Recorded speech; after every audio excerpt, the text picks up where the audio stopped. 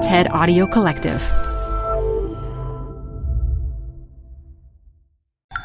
This TED Talk features Chef Pierre Thiam, recorded live at TED Global 2017.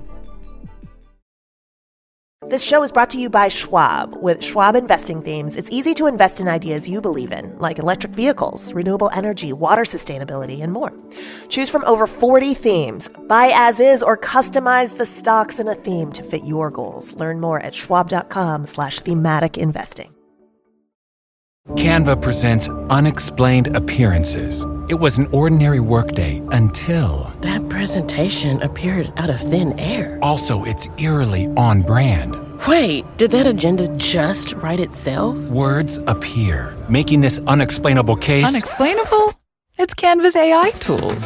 I can generate slides and words in seconds. Really? The real mystery is why I'm only learning this now. Canva.com, designed for work. I was born and raised in Dakar, Senegal, and through a combination of accident and cosmic justice, became a chef in the US. When I first arrived in New York, I began working with restaurants, different types of restaurants, from French bistro to Italian, global ethnic to modern American.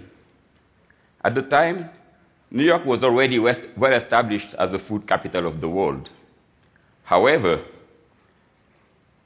in the exception of a few West African and Ethiopian mom-and-pop eateries, there was no such thing as African cuisine in the entire city. Early in my life, I was influenced by Senegal's first president, Léopold Sédar Senghor, nicknamed the Poet President, who talked about a new humanism, a universal civilization in which all cultures will come together around a communal table as equals, each bringing its own beautiful contribution to share. He called it the rendezvous of giving and receiving. That concept resonated with me, and it has guided my career path. After years of working in restaurants, I yearned for my work to have a deeper impact that would go beyond the last meal I had served. I wanted to give back both to New York, the city that allowed me the opportunity to follow my calling, but also to my origins and ancestors in Senegal. I wanted to contribute to that universal civilization Senghor had described, but I didn't know how to make a measurable impact as a cook and writer. While I was writing my first cookbook, I often traveled to different regions of Senegal for research. During one of those trips, in the remote southeast region of Kédougou, I rediscovered an ancient grain called fonio that had all but disappeared from the urban Senegalese diet. It turns out that fonio had been cultivated for more than 5,000 years and is probably the oldest cultivated cereal in Africa. Once a popular grain in much of the continent, fonio was grown all the way to ancient Egypt, where archaeologists found grains inside pyramids burial grounds. Today, it is mostly cultivated in the western part of the Sahel region, from Senegal to Mali, Burkina Faso, Togo, Nigeria.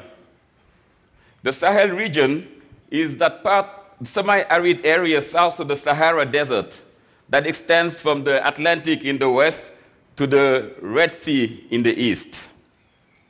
I became more interested about this grain that was deemed worth taking to the afterlife by early Egyptians. As I continued my research, I found out that fonio was actually, wherever it was cultivated, there was always some myth or some superstition connected to it. The Dogon, another great culture in Mali, called it Po, or the seed of the universe. In that ancient culture's mythology, the entire universe sprouted from a seed of fonio. Aside from its purported mystical properties, fonio is a miracle grain in many aspects. It is nutritious, particularly rich in methionine and cysteine, two amino acids that are deficient in most other major grains, barley, rice, or wheat, to name a few. In addition, fonio cultivation is great for the environment. It tolerates poor soil and needs very little water, thriving where nothing else will grow. As a chef, what first struck me was its delicate taste and its versatility. Similar to couscous, fonio has a delicious, nutty, and earthy flavor. It can be turned into salad, served as noodles, used in baking, or simply as a substitute in any other grains in your favorite recipes. I am happy to share some of my fonio sushi and sweet potato sushi with some of you right now.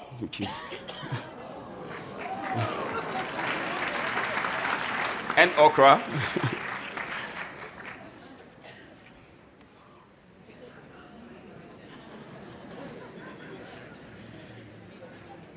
In Kedugu, it is also nicknamed Nyamibur, which means food for royalty, and it's served for guests of honor.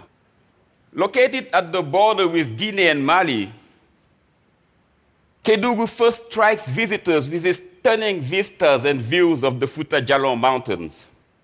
Sadly, it is also one of the poorest regions of Senegal. Because of desertification and lack of job prospects, much of Kedugu young population has left. They chose the deadly path of migration in search of better opportunities. Often, they risk their lives trying to reach Europe. Some leave by crossing the Sahara Desert. Others embark on inadequate wooden canoes in desperate attempts to reach Spain. According to a recent Guardian article, by 2020, more than 60 million people from sub-Saharan Africa are expected to migrate due to desertification. This is the biggest global wave of migration since the Second World War, and it's only set to grow. So far this year, more than 2,100 migrants have lost their lives on their way to Europe. This is the reality of Kedugu and of much of the Sahel today. Scary future, scarce food, and no opportunities to change their situation. If life in your village weren't so precarious, if there was a way to having enough food to get by or having a paying job, if you and your sisters didn't have to spend 30% of their waking hours fetching water, if conditions were just a little more hospitable, could the solution be right here in our soil? Could bringing fonio to the rest of the world be the answer? Ancient grains are getting more popular, and sales of gluten-free items are growing in the US 16.4% since 2013, making it a $23.3 billion industry. How could fonio partake in this market share?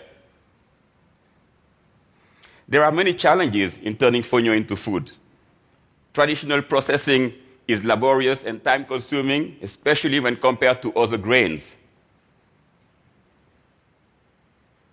Well, thankfully, technology has evolved, and there are now machines that can clean fonio in a more efficient way.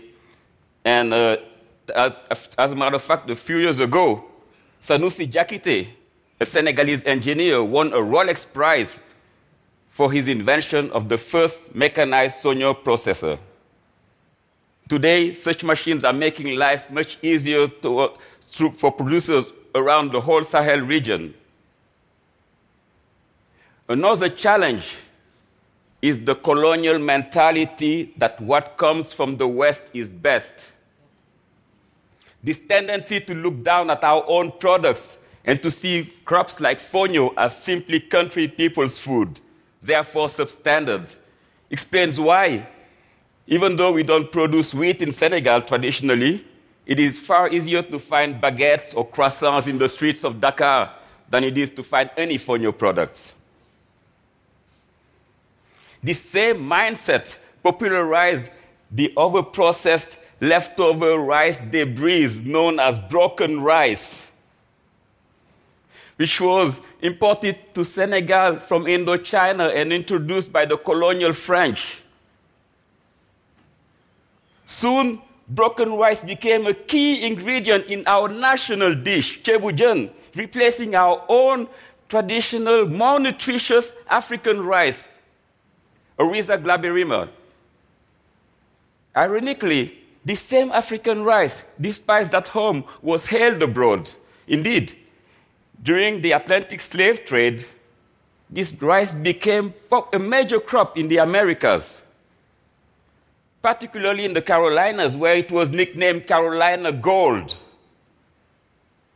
But let's return to fonio.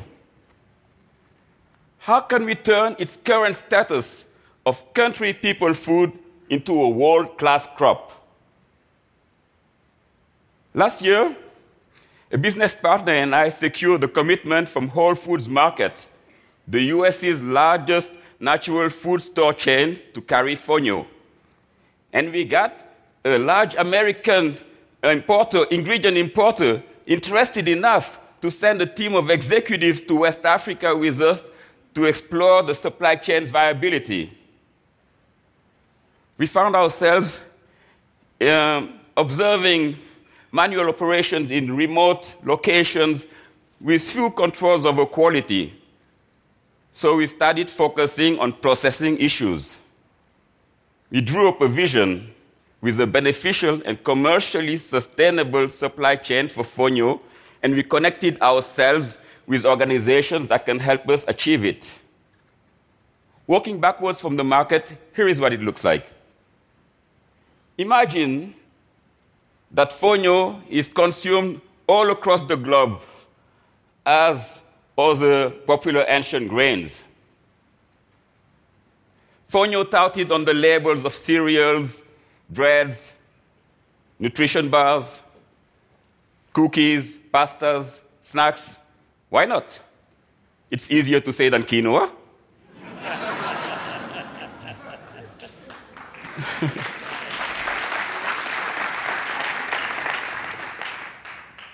To get there, fonio needs to be readily available at a consistent quality for commercial users such as food manufacturers and restaurant chains.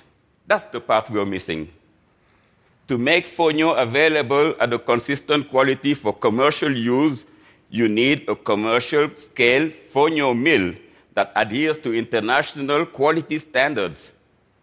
Currently, there is no such mill in the whole world. So, in our vision, there is an African-owned and operated fonio mill that processes efficiently and in compliance with the requirements of multinational food companies. It is very difficult for the fonio producers today to sell and use fonio unless they devote a huge amount of time and energy in threshing, winnowing, and husking it. In our vision, the mill will take on those tasks, allowing the producers to focus on farming rather than processing. There is untapped agricultural capacity in the Sahel, and all it takes is changing market conditions to activate that capacity. By relieving fonio producers of manual operations, the mill will free up their time and remove the production bottleneck that limits their output. And there are other benefits as well in using Sahel land for agriculture. More benefits: higher employment, climate change mitigation by reversing desertification, and greater food security. Nice vision, right? Well, we are working towards getting it done. Last month, we introduced fonio to shoppers in New York City and online in a package that makes it attractable and desirable and accessible.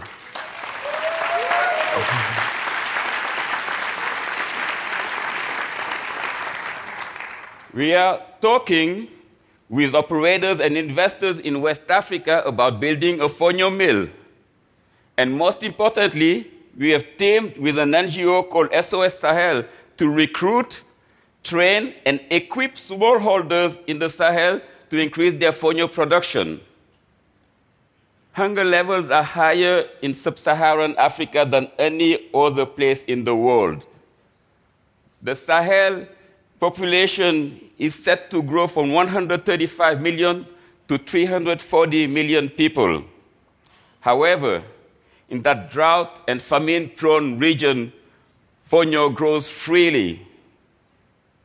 This tiny grain may provide big answers, reasserting its Dogon name, Po, the seed of the universe, and taking us one step closer to the universal civilization.